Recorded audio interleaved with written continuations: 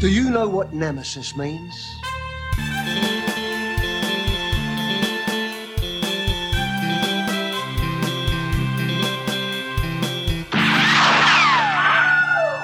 Hello and welcome to Direct, the podcast that takes a direct trajectory through a director's filmography. I'm Eric.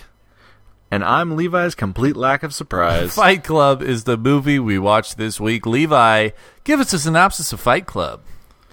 With a gun to his head, our narrator takes us back to a monotonous life of IKEA furniture, condiments without food, and a dull day job. He seeks peace and support groups for life-threatening issues, and here is where Marla upends his life, a mirror to his hypocrisy. Then he meets Tyler Durden. When the narrator's condo is blown up, he is goaded into fighting Durden, and they become fast friends and roommates. The boys begin Fight Club, while Marla and Tyler begin a strange relationship, trapping the narrator in between. Slowly we come to understand that Durden is truly militant in his philosophies. The Fight Club becomes more active, and the narrator becomes less aware of its activities until people begin training at their home. After a member of the Fight Club is killed in an operation, the narrator begins to trace Durden's footsteps, only to discover that he is Tyler Durden, and that the organization is trying to blow up the financial system to set the world back to zero. The narrator confronts Durden and shoots himself in the head in the ultimate expression of free will, but the explosives still go off. In his first clear-headed moment, the narrator and Marla watch with an odd optimism as the world of finance comes crashing down. Great movie. You say great, I say ba-ba-da-bop. Is that I didn't know that was your rating That's my system. review. I give it a ba-ba-da-bop out of a ba-ba-da-ba-ba-da-bop. It's definitely not the moving film of my younger years, and at this point there is more hypocrisy in the movie than I realized. Yep. So I enjoyed this watching. It was with a different mind view than it's probably been, 6 or 8 years since I've seen this film, and a lot has changed in life, and seeing it through a different lens, I still appreciate this movie, but in a wildly different context. Yeah, you know what? I think probably the last time I saw this movie, I was probably in college. I had a big DVD collection when I was in college, and I kind of prided myself on it. But one of the things that I would do is every Tuesday at Best Buy, they would discount a new batch of movies down to $3 a piece. So I would go to Best Buy every Tuesday, and I would buy 5 DVDs. And I amassed quite the DVD collection doing this, and of course nowadays that DVD collection is worth less than even a VHS collection is. But this is one of the movies that I bought, and as a college kid, I didn't have the Fight Club poster, but I think I mentioned last week that a lot of the Fight Club poster was a thing. It was a thing. I'm trying to remember if I had one. I'd have to ask Jordy if he remembers one from our dorm room wall, because I had the same thing. Yeah. You buy movies and movie posters, and that's how you show people you're smart and cool, because you collect this new art form. It's just so funny, right? Because so the movie posters I did have when I was in college, this is really dumb. Well, I had a Clockwork Orange, which I feel like is okay. I had Clockwork Orange, I had Snatch, the Guy Ritchie film, and I had Animal House, and I also had Caddyshack. So that just shows you what a movie aficionado I was at the time. That really defined you. Yeah, it really defined me. So whatever. What I'm trying to get to though is that I'm on board with you here. I found the movie a lot less exciting and a lot less entertaining in terms of a visceral sense than I did when I was some kind of recently post-pubescent, world is my oyster young man. But at the same time, I wrote 9 pages of notes for this movie, which is... I usually write 3 to 5 pages of notes for each of our films on Direct. I wrote 9 pages of notes for this. So I think just on that alone... This is the most notes I've ever written for a movie. So it's a thinker. There's a lot to grasp here. There's a lot to think about. Maybe it's my familiarity in my younger years with this movie that allowed me to dive into a little bit more of a subtextual level.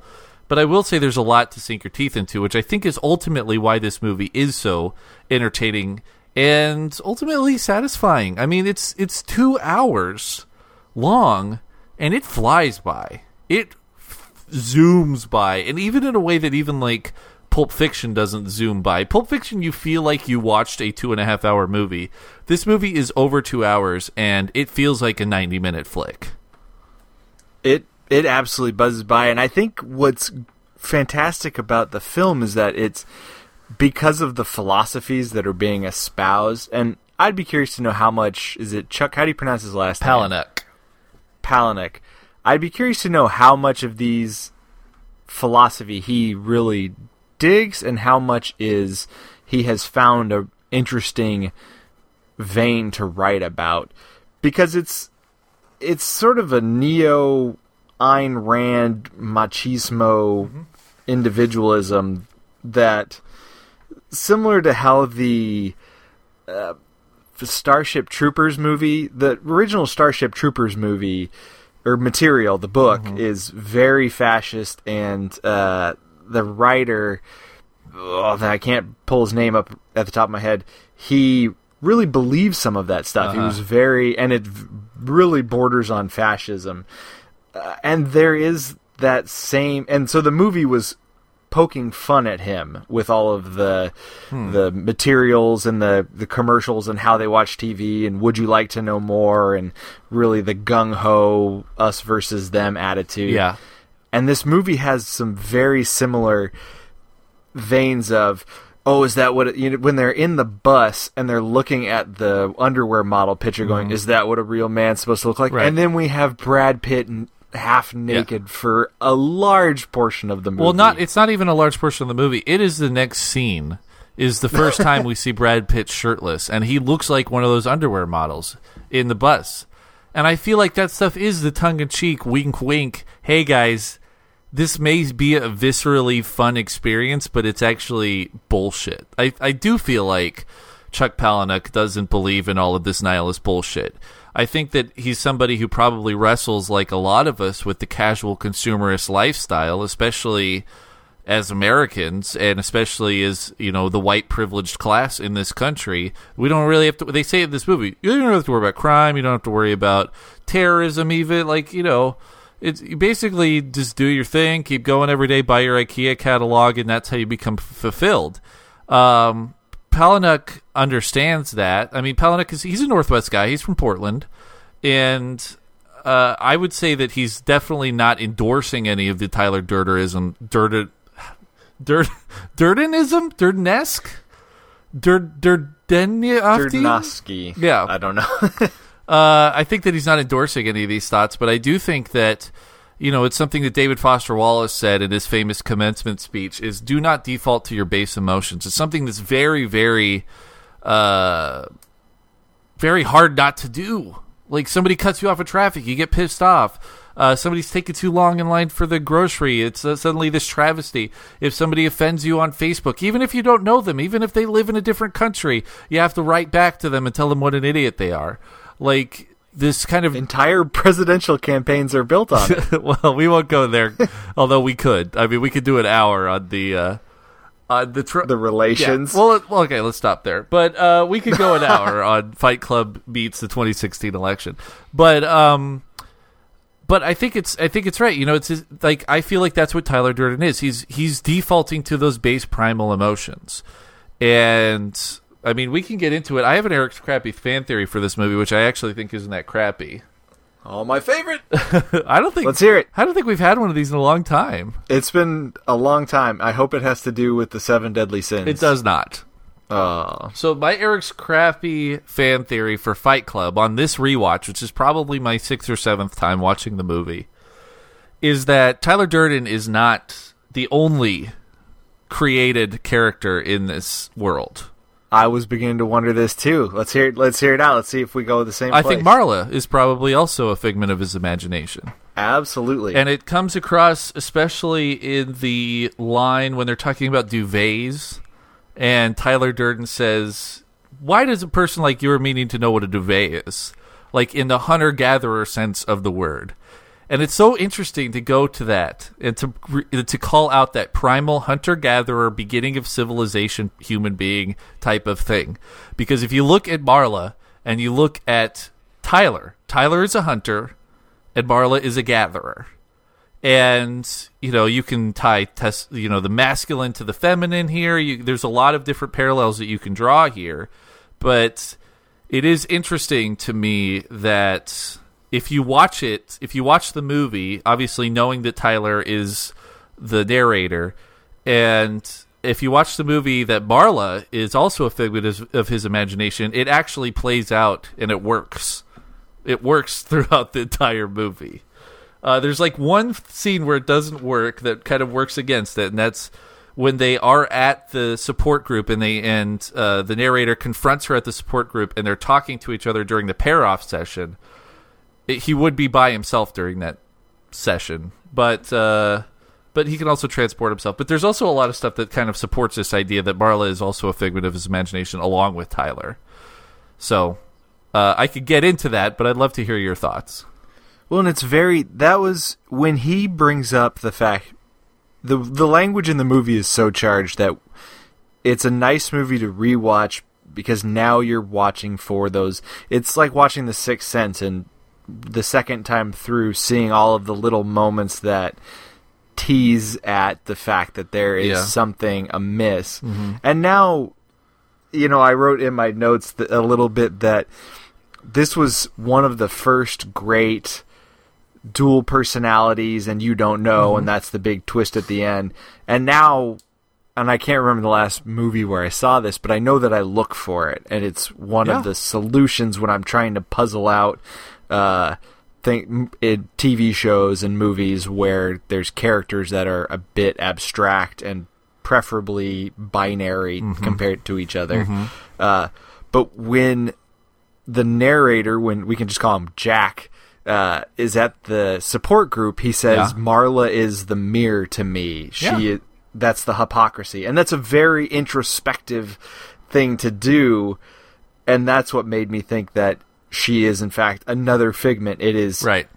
And it's based in the feminine in himself. And that's, of course, what Durden is the opposite of. He is this masculinity writ large that is complaining about a generation of men raised by women, which is a wholly screwed up statement that I just have a hard time. It comes up in a bunch of clips. Yeah, it does. For this movie, and every time I hear it, it grates on my nerves in a lot of ways. It's because it falls into that realm of, the generation prior was so much better because da da da da da. Well, I know that's the funny thing. Not every generation has its problems, and we find these stupid things to blame it on. Well, you're right, and that's the thing. I feel like that's Palahniuk. I feel like that's Fincher coming out and saying, presenting this mindset, and it's really great to me. It's the same thing with Tarantino. I'm sorry, I know I'm going all over the place, but my mind's running a million miles a second because this movie makes you think. Tarantino does all of this gore, grindhouse, all of this stuff that is at like base level human reactive entertainment. Like, it's like, we're going to make this as extreme as possible for your entertainment.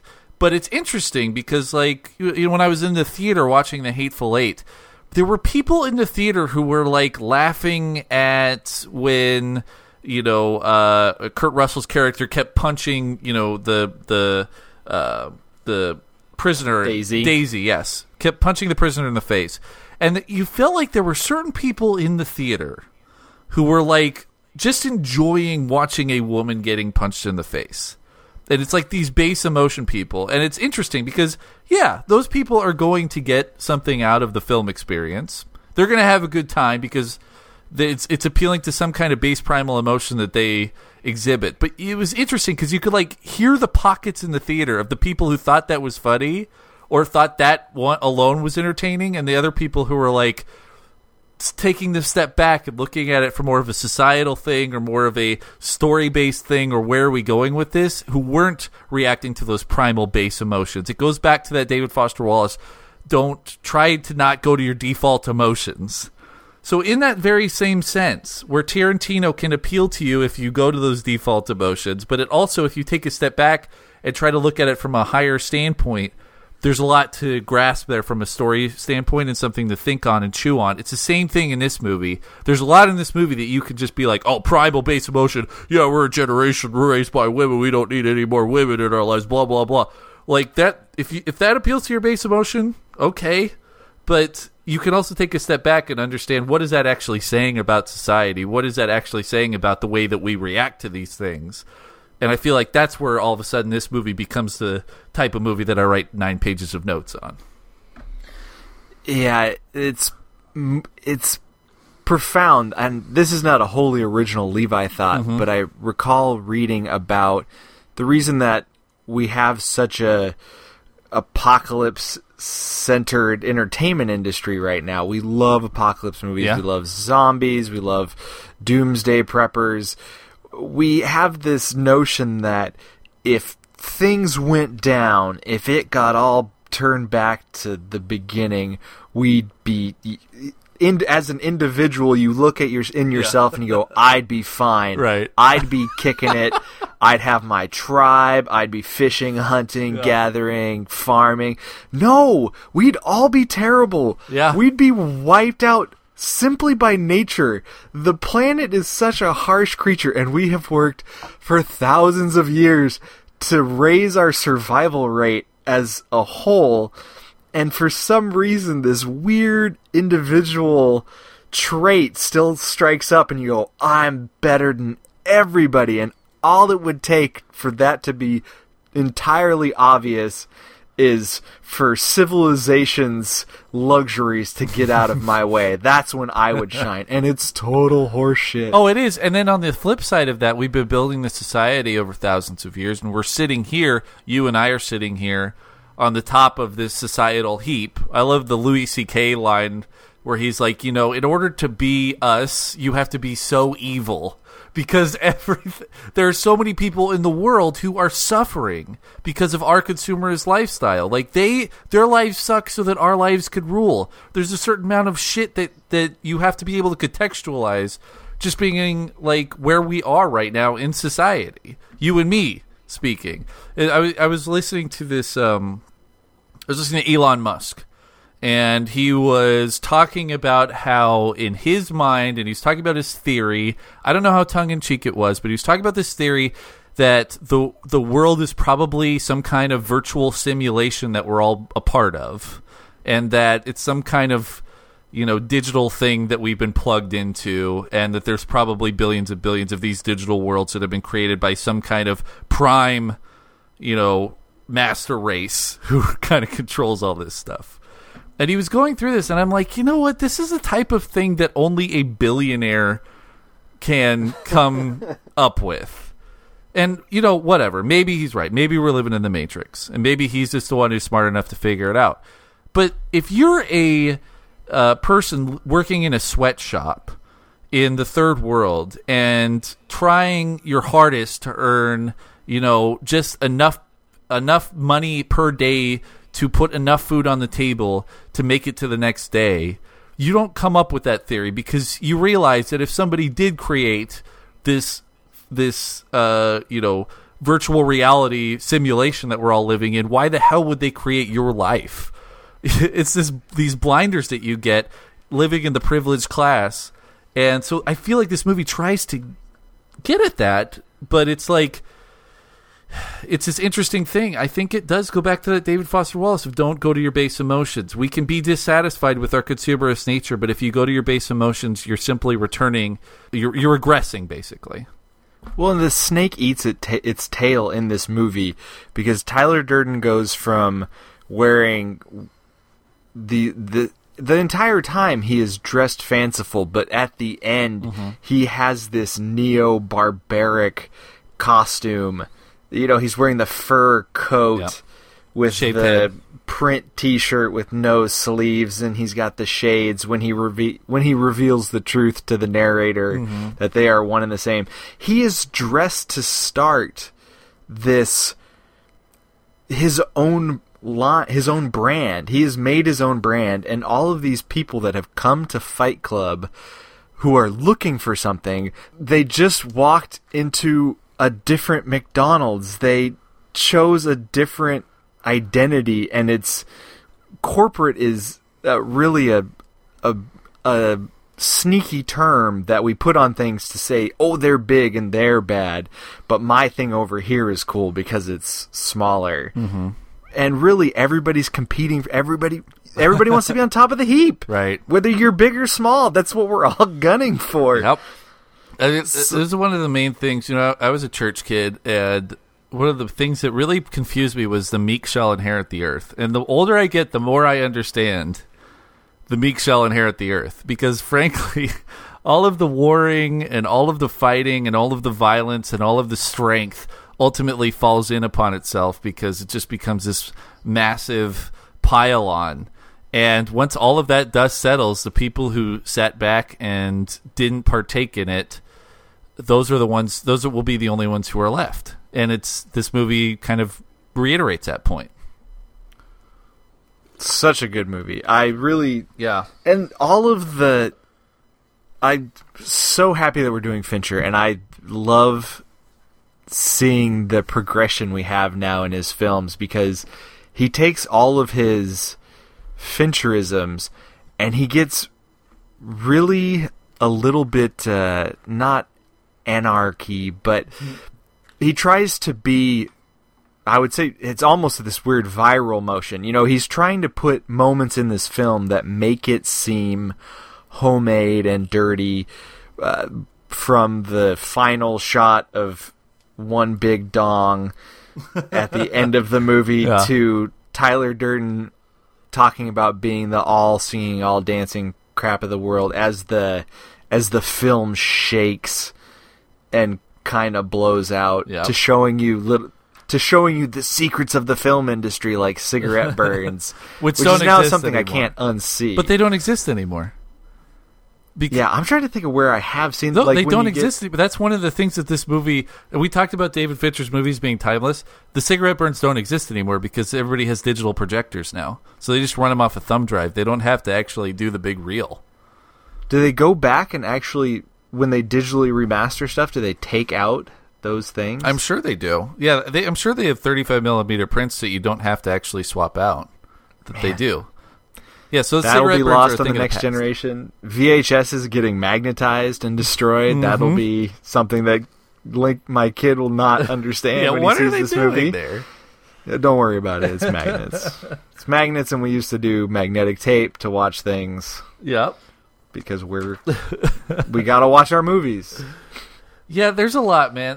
I guess that's ultimately why. I mean, I listened to the commission cast about this movie, and I think ultimately Aaron said, he can enjoy the movie without having to enjoy Tyler Durden's philosophy. And I also read on the forums, I think Davey Mack was saying that he's got a great write-up on the forums, by the way. I'm not going to be able to recant the whole thing, but I do encourage people to go to forums.baldmove.com and read Davey Mack's take on it, because I think it's really interesting. Ultimately, he wasn't very satisfied with the movie, but I do think that it comes to the point where you have to take it tongue-in-cheek, and you have to see that this is the path you can go down this is the path of cynicism that you can go down when trying to rationalize your own reality as a privileged American.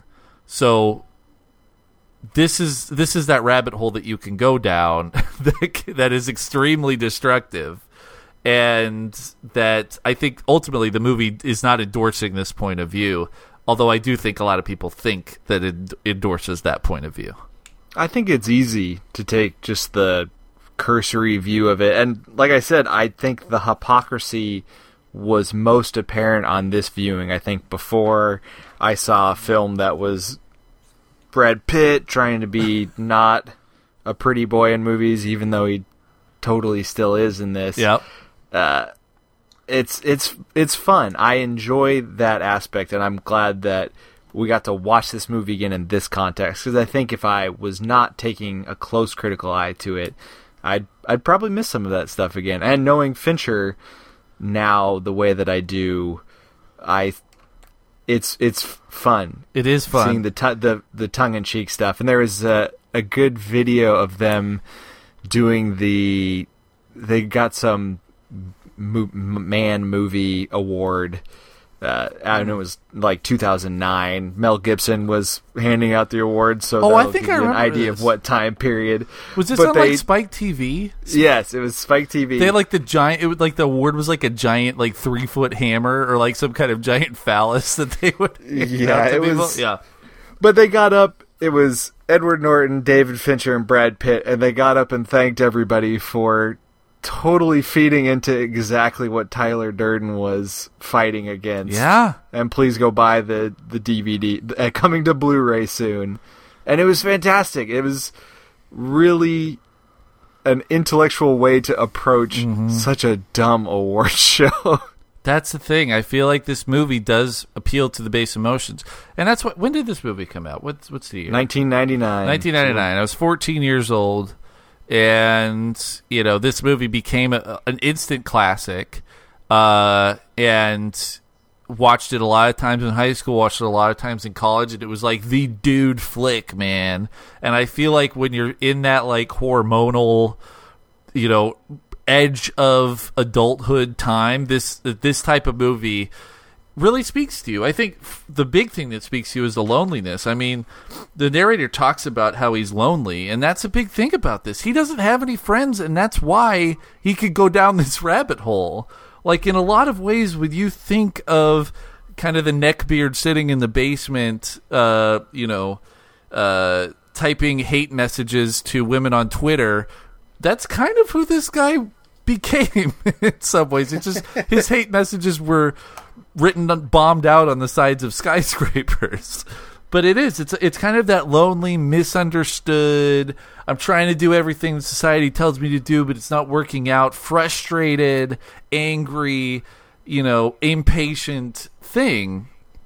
And this is, like I said, I think this movie basically illustrates what happens when you take that anger, frustration, when you internalize it and then you take it to its end. This is what you get to, and I don't think that it's any kind of endorsement of that. And it does such a part of it may be just in how well the acting was done. Watching Brad Pitt give that chemical burn to Edward Norton and the speech that he gives about this is your, you know, don't shut this out, this is your pain. Mm-hmm. It's very convincing. It's very easy to think, if only I had something to challenge me, and especially for people sitting in their basements, you know, a couple of kids, of middle-class kids sitting in college, yeah, you know, and watching this movie, it's very easy to go, well, you know, life's not hard enough to push me to these extremes. I have to go to class, and you want that challenge, but you really don't. You just don't know it. Yeah, well, that's the funny thing. Like, I remember when I was like 19 years old. I have a vivid memory of this because it was one of those things that I like digitally saved. I hit the save button in my own brain. But I was like standing in the hallway of this house that my parents had rented a room for me in San Diego. I was going to college. It didn't work. I was basically just chilling out every day, partying, having a good time. I was sitting in the hallway. I was standing in the hallway, and I was just thinking to myself, my life will never be as good as it is right now. I was 19 years old. Dude, my life is so crazy much better right today than it was back then. But to my 19-year-old self, I was like, my life will never be as good as it is right now. I look at my life now, I would definitely not trade it for that 19-year-old life. And so it is. It's funny. It's like this whole thing of, you know, you're on the precipice of adulthood. You're really antsy about trying to enter the workforce and becoming another drone and all this stuff. You're going to lose your individuality, and the world is telling you to be one way, and you don't want to be that way, and you're the rebel, and yeah. And you've got a refrigerator of nothing but condiments, just like the narrator. By the way, somebody on the which forums, you still do. No, but somebody on the I don't have a refrigerator full of condiments. I'm just saying the condiments are the constant. But the thing about it is that we do eat all the food in the fridge before we buy new food. I would say that is conservationist when it comes to food. You should be growing your own food in the backyard using your poop as fertilizer. Yeah. Sure thing. All right, let's go. I think we've talked enough about the philosophy of this movie, and I'm sure we'll get back to some of that, but let's go through the movie a little bit here. Let's. So, I love that they talk about inserting the single frame of the porn into the movie. They talk about Tyler Durden doing that during his night job at the cinema. Because they do that a lot in the first, 10 minutes of the movie. I counted 4 flashes of Tyler. I'm pretty certain that is how many there are. Did you get 4? Yep. Okay. There's one at the copy machine. There's one at the doctor's office. There's one at the support group. And then there's one, on top of Marla. And I think that's when Marla is standing in the middle of the cars, which was the first thing that made me think that she wasn't real, because she's standing in the middle of traffic and she doesn't look both ways when she crosses the street. And I don't care how reckless you are, you're going to get hit pretty quickly. Just walking especially across. in whatever this unnamed city is that has a lot of traffic going on. Exactly. So that was the moment where I was I'm not sure Marla's real. But this is another really interesting thing that if you watch this movie that I didn't catch until until this viewing. And that is that I think that the narrator's name is Tyler. It's either Tyler or he came up with the name Tyler. No, I'm fairly positive his actual name is Tyler. He just... Yeah. They never reference himself with it until the end. Well, and I think there's a lot of things that point to that. I think, because a lot of people call him Jack, because, Jack is...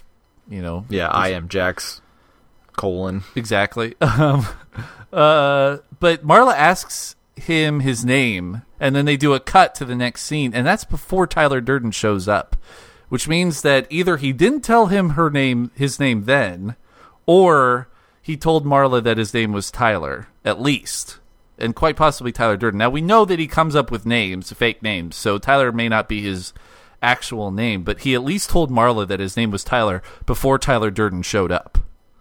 Probably. He probably told her that. My assumption is that the editing is removing instances where he uses his own name, that he would use it instinctively, and that he's simply not aware of it when he does it. Yeah. But I don't think he told her his name was Tyler Durden, because I think the Durden is the differentiator. When people call him Mr. Durden, that's when he starts freaking out. Which actually makes sense. I think his first name's Tyler, but probably his last name is not Durden, because that also kind of helps out with this whole scenario where he's both of these people at the same time. People would probably call him Tyler a lot, and he would just be like, "Oh yeah, my name's Tyler." So I think that's it's weird how you get into your own head about your name. I don't know if you have this problem, but when Liz uses my name directly, it weirds me out. Because she doesn't use it that often. Your conversations with your wife are generally constant, and there's just no call to use each other's name in the conversation because you were speaking direct. So when she uses it, I look at her and go, What is it? It's like the close-ups. In in Fincher's movies, it calls attention to my name in a weird way that makes me stop and go, wait, what's important about this? Like Tyler Durden's briefcase next to the narrators on the plane. Yeah. You're going, well, that's weird.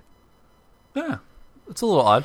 The other thing here that makes me think that Marla is actually not real, and I think this is the best evidence of it, is that she calls him at Paper Street. And there's no way that she could have gotten his phone number at Paper Street. I'm surprised that I would say that the phones don't work there, but the cop calls him too. The cop does call him, but the fact of the matter is he gave Marla his phone number before he met Tyler Durden. And then they didn't have any contact until she calls him at Paper Street and tells him that she's overdosed and she's attempting suicide. So there's no way that she could have gotten his phone number at Paper Street. And yet she calls him there, which makes me think that Marla is not real either. Okay, here's my one counter to the Marla theory. They do drag her in at the end. Is that actually replacement for how the narrator gets there? Does he not do all that crazy stuff? He actually gets deposited, and his physical body is there when Marla gets there? That's one theory, I think. The other theory is that he actually does commit suicide. That when he shoots himself in the face, which I think is another big thing that people have problems with this movie, is if you shoot yourself in the face, you're going to die, probably. I mean, this is his, hallucination-inducing brain firing its last synapses. This is his Pan's Labyrinth. Because he sees her out the window. He sees her get off the bus, which does not necessarily have to be a real construction. The only problem is that the rest of the guys haul her in, but it's after he shoots himself, which to me says he actually died and these are the last synapses firing in his brain. This is beautiful. I'm really digging this. That's why I think it all works. Yeah. All the dots connect. Yeah. Let's put up a board with some red string. Now who's the crazy ones? So that's the thing, and I think that it does make the movie a little bit more interesting because you don't have to lean so much on the masculine testosterone-fueled bullshit that Brad Pitt is spewing, because you can also see two things. One, you see the more feminine side that that the main character is exhibiting through Marla, but at the same time, you also get to see kind of his misogynistic view of what he thinks women are too. So I feel like it gives you a more well-rounded character, and yeah, I mean, I just think it makes more sense. And that gatherer thing, I think, really comes into play, the hunter and gatherer relationship. Because, like, she goes into a laundromat and she gathers clothes and then goes and sells them. She's going to these support groups, gathering experiences. She's not getting the same thing out of it that the narrator's getting out of it. She's not getting the peace of mind that he gets. She's just trying to gather experiences from people. And not to mention, she shows up that when he really gets like annoyed that she shows up to a support group where the men don't have testicles anymore. Like, they've literally been kind of demanned in some ways. So it's interesting how it's kind of that gatherer is the Marla character and the hunter is Tyler. And I really do think it enhances the film watching experience when you watch it that way. This is good stuff. You should do a YouTube video. Oh, I don't have enough time for that, man. One more thing on your plate. Yeah, the other thing is that he's obviously going through a quarter-life crisis here because he is obsessed with death at the beginning of this thing. And he's just, it's the thing, he's just trying to feel alive. He's in this quarter-life crisis, and he's going to death, to like chronic and, what is it? What's the term when you're terminal support groups. Like, he's obsessed with just hearing these people talk about death is something that makes him sleep like a baby. And, he's just kind of constantly kind of obsessed with this stuff until the point when he gets in the car accident with Tyler, which he causes himself, and then Tyler kind of goes away. I feel like that's kind of an epiphany to him, and it's kind of the wake-up moment that we saw at the end of the game, when he falls and he kind of confronts death, and then he's able to have some kind of catharsis afterwards. Unfortunately, I feel like that catharsis gets thrown out of whack by Tyler Durden's character because Tyler gets afraid of the catharsis and therefore puts steps on the gas when it comes to the whole Project Mayhem National Plan expansion. Well, and I think you could also consider it, that is the lowest moment. That is the moment of, the opposite of Nirvana's suffering. That is his supreme moment of suffering, is when he is truly injured by this experience to the degree that he simply sleeps through things for a while. And when he comes out, then he is able to, then he begins his upswing to the point where he's almost neutered. Yeah. And then does have his moment of nirvana, and that is when he realizes that he can take control. That is all that is waiting, is that he has to take control. And that's I think the real the solution to this issue of self-loathing over consumerist tendencies is to realize that you have control, that you make these decisions, and you're okay with that. Yeah. I sometimes wonder, you and I, we play a lot of video games, and when there are times where, I really should have slept, or I should have worked on a project, something that, advances my career. Yep. But I enjoyed that time. It was nice to have a restful time where I am not doing something intensive. And that realization helps me to justify things that there are others who would frown upon video games or board games. The people who would say that that's a childish activity, right? Who are usually people who are drinking and still partying, trying to well figure into their out 30s. Yeah, they're trying to find their own place. Yeah, everybody gets their own things. It's the being okay with having hobbies thing. And I feel the guilt all the time, man. Like, I had nothing to do this weekend, and I basically played Hearthstone, and I played a game of Terra Mystica with my buddy. And, like, I could have spent this weekend doing a YouTube video about Fight Club or, working on my board game design or doing anything more productive. But instead, I kind of sat on my ass and chilled out. And there is a part of me that's like, what are you doing, dude? Like, I'm 30 years old. I'm at the point now where I need to start making my time count. But at the same time, I still get a lot of enjoyment out of it. And when I look at the creative things that I want to do, I correlate them to the things that I already do. Like, I listen to podcasts, so I want to make podcasts. I like board games, so I'd love to make a board game that people like. One of the reasons why I watch so many movies is because I'm really interested in filmmaking, and I actually love getting out there and shooting stuff and editing stuff. I just don't ever put A and B, A times B times C equals X together. Basically, the X doesn't equal the price of the settlement, so then I pay out. Yeah, the price of the recall. At some point, we got this guilty feeling over enjoying ourselves, and I don't know why. And well, that's I think we enjoy the same things that we enjoyed when we were kids, which I feel like is ubiquitous. I mean, if you like working on cars, you probably worked on cars when you were a kid, or I don't know if you like writing. I mean, I think we kind of find our passions when we're children. And that's why that age is so magical, because the world really is open. And then, like, today, like, I'd love to learn Japanese. I'm probably never going to do it because I'm not passionate about it. But, like, if I was 11 years old and I was really passionate about learning Japanese, I'd probably be fluent in Japanese by now.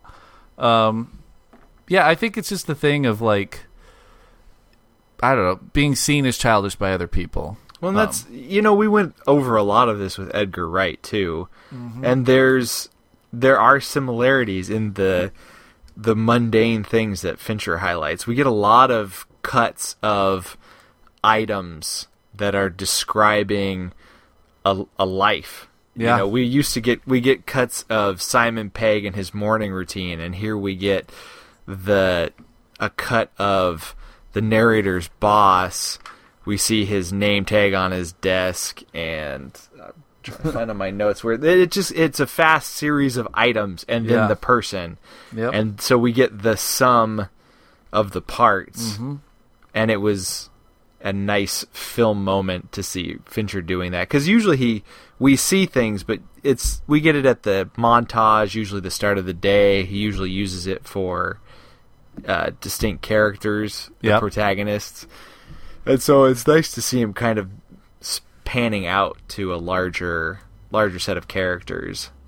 Yeah, it's really fun to watch the fourth movie. Like, in doing this now, doing it with Tarantino and with Guillermo del Toro especially, because Edgar Wright only has 4 movies. But I love, once you get to the fourth movie, you really start to get a sense of the director. And it gets a lot easier to correlate the movies together. So that's why I'm excited to see, because this is a very common theme kind of going across all of his movies, except for Alien 3, which I don't really count, because it's I think of that as like spring training for David Fincher. Exhibition match. Didn't count. Yeah, exactly. But you look at 7. 7 looks at these themes. The game really looks at these themes, and Fight Club looks at these themes. This kind of consumerist culture, or where do you fit in the world, or how do you cope with unfulfilled potential. But they just do it at different levels. Like, 7 is really on the blue collar level. the game is obviously on the 99 or the 1% level, not the 99%, but the 1% level. And then this one is kind of that yuppie level, that kind of middle ground level between the blue collar and the 1%. And so I think we need to keep an eye out for this theme throughout the rest of his movies, is kind of this coping with unfulfilled potential. Because I feel like that's kind of at the heart of what a lot of Fincher does. That'll make Social Network. That'll be a really interesting conversation to revive with what happens when you have this exponential success of a character. Yeah, when you go from the nobody to the 1%, how does that affect you? That's interesting. Although I don't know if we get fully to the 1% quite. We don't get to the Zuckerberg University or I own all the data for everyone in the world. I had a couple other things in my notes about Marla. Like, the fact that I think the more and more I think about it, like, for one, she replaces his power animal. It was a penguin, and then it becomes Marla. So I think seeing her as kind of the power animal, like this created power animal, is interesting. Also, there's a scene which could discount this, is there's an entire scene between Tyler Durden and her where Tyler goes to her apartment after she's done the suicide attempt and kind of wrangles her and brings her to Paper Street. And she opens the door and she goes, "You got here fast." But this whole scene is narrated by the narrator and starts off with him saying, "I could see it all in my head," which makes me think that whole thing could be construed. Yeah, and he could literally just be a homeless guy squatting in an abandoned building and taking care of himself on a mattress. Yeah, if you pull the veil away and that house is not as bright and colorful and eccentric on the inside, it is a rat's nest. One thing that I wanted to bring up, you're talking about those little moments. Mm-hmm. I love, and I don't know if you caught this line, when you get to the end of the film when Durden has Jack in the chair with the gun on him, and the narrator says, "I still don't have anything to say," or "I still can't think of anything." And Durden himself goes, flashback humor. That's such a weird, self-aware moment. Very meta. It's the same moment where they throw it past you. Yep. And I'm sure this is the first time that I've heard it. The same with the wine glass that Mills gets, or Somerset gets in Seven, when he gets wine in a pint glass and he looks at it weird as the train's going by, and that's it. They don't. We get so many close-ups of so many mundane moments, and they're so well done that there are these tiny moments that you could easily zoom in, focus, and really accentuate them. But Fincher is playing this little game on the sidelines that I just love playing along with, especially when these are movies that you've seen. You know, this is the first list where I think I've seen everything but House of Cards. So to get this, to get multiple passes lets you kind of start to pick up on those things. Yeah, I mean, the other thing super meta in this movie is Brad Pitt, when he does this little monologue, when there's a bunch of people who show up to Fight Club, and he says, you know, I see a lot of new faces tonight. That means a lot of people are breaking the first rule of Fight Club. And he goes into this monologue where he says, you know, we were all raised to think that we would grow up to be millionaires and movie stars. Brad Pitt is saying those lines. Jared Leto is in that room. Yeah, I mean, Jared Leto was not the big guy at this point, but at this point, Brad Pitt was pretty much a movie star. Yeah. Like, he was a headlining movie star. He's a big face on the poster. Even though Edward Norton's the main character in the movie, Brad Pitt's face is the face on the poster, okay? So I feel like that could not have been unintentional, having Brad Pitt say those lines and almost smirking into the camera as he says them. Like, that kind of stuff is the stuff that gets me really excited about David Fincher. We talked a lot about in The Game. It's been talked about a lot with The Game, how that's an allegory for Hollywood, and that it's kind of these Hollywood effects, and it's this big story, and you want to get wrapped up in it, and blah, blah, blah. correlation to Hollywood, but I feel like that line for Brad Pitt where he says, we're all said we're going to grow up to be millionaires and movie stars, as he almost looks into the camera while he says it, that he himself is a part of that. Calling out celebrity magazines when Brad Pitt and Angelina Jolie, of course they were together when this movie came out, but they're on the cover of like every celebrity magazine. It's really interesting. Like, you can't look at that stuff in a vacuum. You can't even look at it in the vacuum of the story. It forces you out of that. It's the same thing we talked about at the beginning with the Guess underwear model ad, or is that what a real man looks like? And then the next scene we see Brad Pitt with his shirt off. Like, it's the stuff that you can't quite escape when you just get a little bit under the surface. What are they trying to tell me with this movie? Because I don't buy that they're trying to tell me that anarchy is the answer.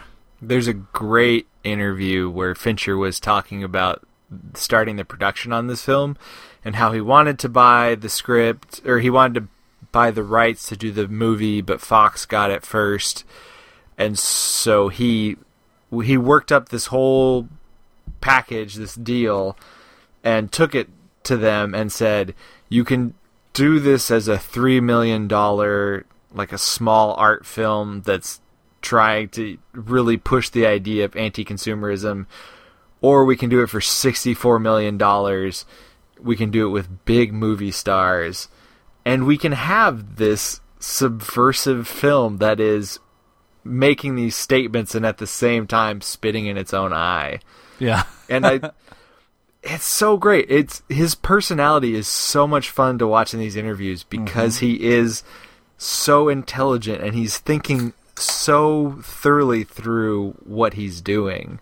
And I'm loving it. I'm eating up every minute of interview stuff that I can find on him because he's very talented. He is absolutely everything that his name is on, I will go see without question. He's just a really smart guy, I mean, it's a great departure for us with the Direct Podcast because, not to say it comes across as if I'm saying smart guy, total departure. Yeah, not to say that Tarantino and Wright and Del Toro aren't smart, but Tarantino, Wright, and Del Toro are big movie fans, and they're trying to make beautiful movies that call back to everything that they love about cinema. I really do feel like David Fincher is trying to be subversive. He's making these gigantic blockbuster movies with the nastiest shit in them, and we just eat it up as a consumer base.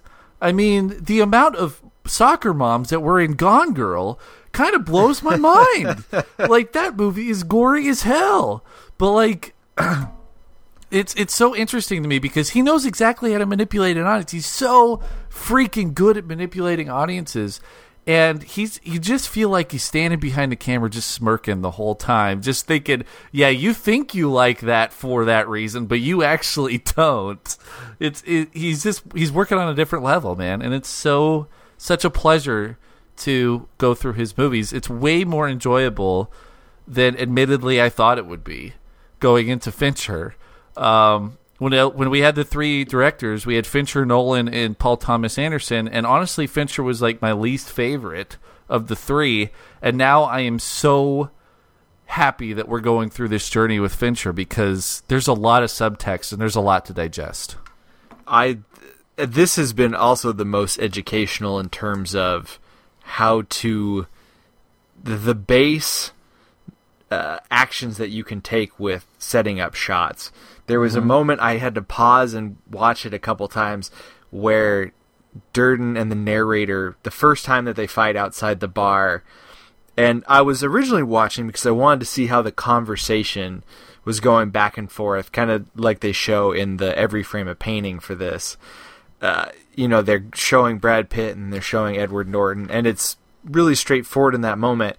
And then they throw the punch and they pan out, and it's this single perspective with the door of the bar right behind them, which is this big, I think, metaphor for the moment. This is Edward Norton. He has stepped outside of the of his own mental building, and he's he's in a totally different place right now, fighting with himself. But when he punches Brad Pitt, he catches him in the ear, and Brad Pitt's kind of going, "Oh, why'd you hit me in the ear?" And then Brad Pitt comes back and punches him again, and the whole shot tracks with the punch. Yeah. And it shows you the force of power behind Durden's punch compared to Edward Norton. It moves the whole frame. And even when you get to the end, again, they're having the conversation, and the narrator is in the chair, and Tyler Durden is standing, and the camera is level with the narrator in the chair, but then it has to look up at Durden, and you see that power dynamic in the shot. Or when you see the fight between Durden and Lou, the camera's moving around in a lot of different ways to try and follow the energy of this scene until Brad Pitt's on top, and we're looking down at Lou covered in blood. Yeah. And he just gives in to Durden's demands to use the bar. It's very simple stuff. Quentin Tarantino is doing a lot, and he does it really well, and that is the kind of art that I would have trouble doing myself, because he thinks he's so far outside the box. Fincher is able to take that kit of parts, those basic concepts, and he really, it's like Leonardo da Vinci. He only has to use 3 lines, but you have to know exactly where to put those 3 lines. Right. He's very meticulous. He's very meticulous. And the other directors we've covered are meticulous in their own ways. I mean, Tarantino's meticulous. Edgar Wright, very meticulous. But he's got his own special flavor, man. Fincher has a very clear point of view, and I'm very happy we're watching his movies. You mentioned, so I'd like to quickly touch, because this is totally a pre-9/11 movie. This movie cannot be made post-9/11. Because it's basically about terrorists. This is domestic terrorism with no religious context. This is just straight up anarchy. Right, but talking about building bombs in the basement, I feel like it would be a much harder thing if you made a movie today to be like, oh, I want to root for the guys who are making the bombs in the vans and stuff. Yeah. That's not the type of thing that I feel like would fly, and I don't think the studio would make this movie today. But there were, at the late 90s, it was a great time for mindfuck movies, and I don't know if it was because, I'm sure these happened earlier, but there was just this time, 1998 and 1999, you had Fight Club, you had The Truman Show, and you had The Matrix. And at least for me, those 3 movies were kind of the big mindfuck movies for kind of our generation. It's a great set. Yeah. To stand next to each other. That'd be an interesting triple feature, actually. Fight Club, The Matrix, and The Truman Show. The movies are all based around this notion of yourself in relation to your environment. And that's always what I think what makes movies so powerful is you're the main protagonist in your own movie. And it's really easy to go to a theater and detach your own ego and attach it to a character in a film. Yeah. And those movies are they kind of they tug at that veil that you've created for yourself, saying, what if this reality that you think is totally for you is absolutely in somebody's control? And you get Elon Musk. And that's, exactly. I mean, it goes back to that Elon Musk comment, which I actually had a lot of issues with. Because all 3 of those movies, a common theme throughout all 3 of those movies is really coming to grips with the American roaring 90s, as I like to call it, consumerist, American privilege that people were living in. It's that thing of, man, my life is really good. What happens if my life actually isn't what I thought it was? What if there's some kind of dark subtext to all of this great stuff that's happening to me? And you know what? There is a dark subtext to it. There's a lot of people in this world who are living in poverty and who are working their knuckles to the bone to make your iPhone. And that dark subtext exists. It's probably just not on some kind of philosophical level. It's on a much more human level. And maybe that was something that in that consumerist 90s era, that was something we were trying to come to grips with. Whereas in the post 9/11 era, now it's all about catching the bad guys as opposed to worrying about our awesome, cushy lot in life. Well, and that area you're talking about, like 98 to 2000, that was all the .com bubble. I mean, we were on top of the world. Things were so good. Yep. And, you know, it all got kind of pulled out from under us. So going back to watch these things, I think it's hard to distinguish, but there's a sense of nostalgia that's probably rigged a little bit when we watch these films. Yeah, but I feel like they're still affecting. I think that the narrative has changed to the world is a bad place now, and everything is going to shit, and you know, we're not safe, and blah blah blah. It's this huge narrative that we've come to, and it gets perpetuated in our popular media because Fight Club isn't coming out in today's world and making the same kind of coin that it made in '99, because now it's seen as derivative, and the only things that are making money are big tentpole superhero flicks or Pixar movies, like. So that sentiment has kind of lost itself. But I do feel like these movies are timeless, and I do feel like a 14-year-old stumbling upon Fight Club today could have a very similar experience to what I had when I saw it when I was 14. Bring down the man. It's always in vogue. Just want to throw out a couple other things here. Chuck Palahniuk I'm a big fan of Chuck Palahniuk, and another guy who's really, really, really smart and deserves multiple read-throughs of all of his work. Another Chuck Palahniuk movie, I think it's the only other Chuck Palahniuk movie that actually got made, is Choke, starring Sam Rockwell. And that's a really interesting movie. That movie's a little bit more of a black comedy than Fight Club is, but my favorite Chuck Palahniuk book is Invisible Monsters, which has been in development hell for the last 15 years. Oh, wow. But Invisible Monsters is an amazing book, and I just don't understand how they would ever make it into a movie, because there are so many reveals in that book that really only work in literary form. Because Chuck Palahniuk sets up a bunch of characters in your mind, like you do when you're reading a book, and then he changes all of those characters. It's a great ride. I've also heard that Lullaby is really good, and I've heard Survivor is really good. So go out and check out Palahniuk. He's also got a book of short stories called Haunted, which is really interesting and grotesque and strange. So I would say go check out Chuck. Read a book. Read a book, baby. Dude, that's an hour. Yeah, I love talking about movies with you. Dude, it's so much fun. But I could talk for so much longer about this movie. Like, this movie is so deep. Like, I can totally understand on the surface level not liking this movie because it is so nihilistic and bleak and dark. But it's got so much subtext that I could talk about it for a long time. And also, like I said, don't want to get into politics, but there are things in this movie that correlate directly to the narrative that we're having today in politics in America.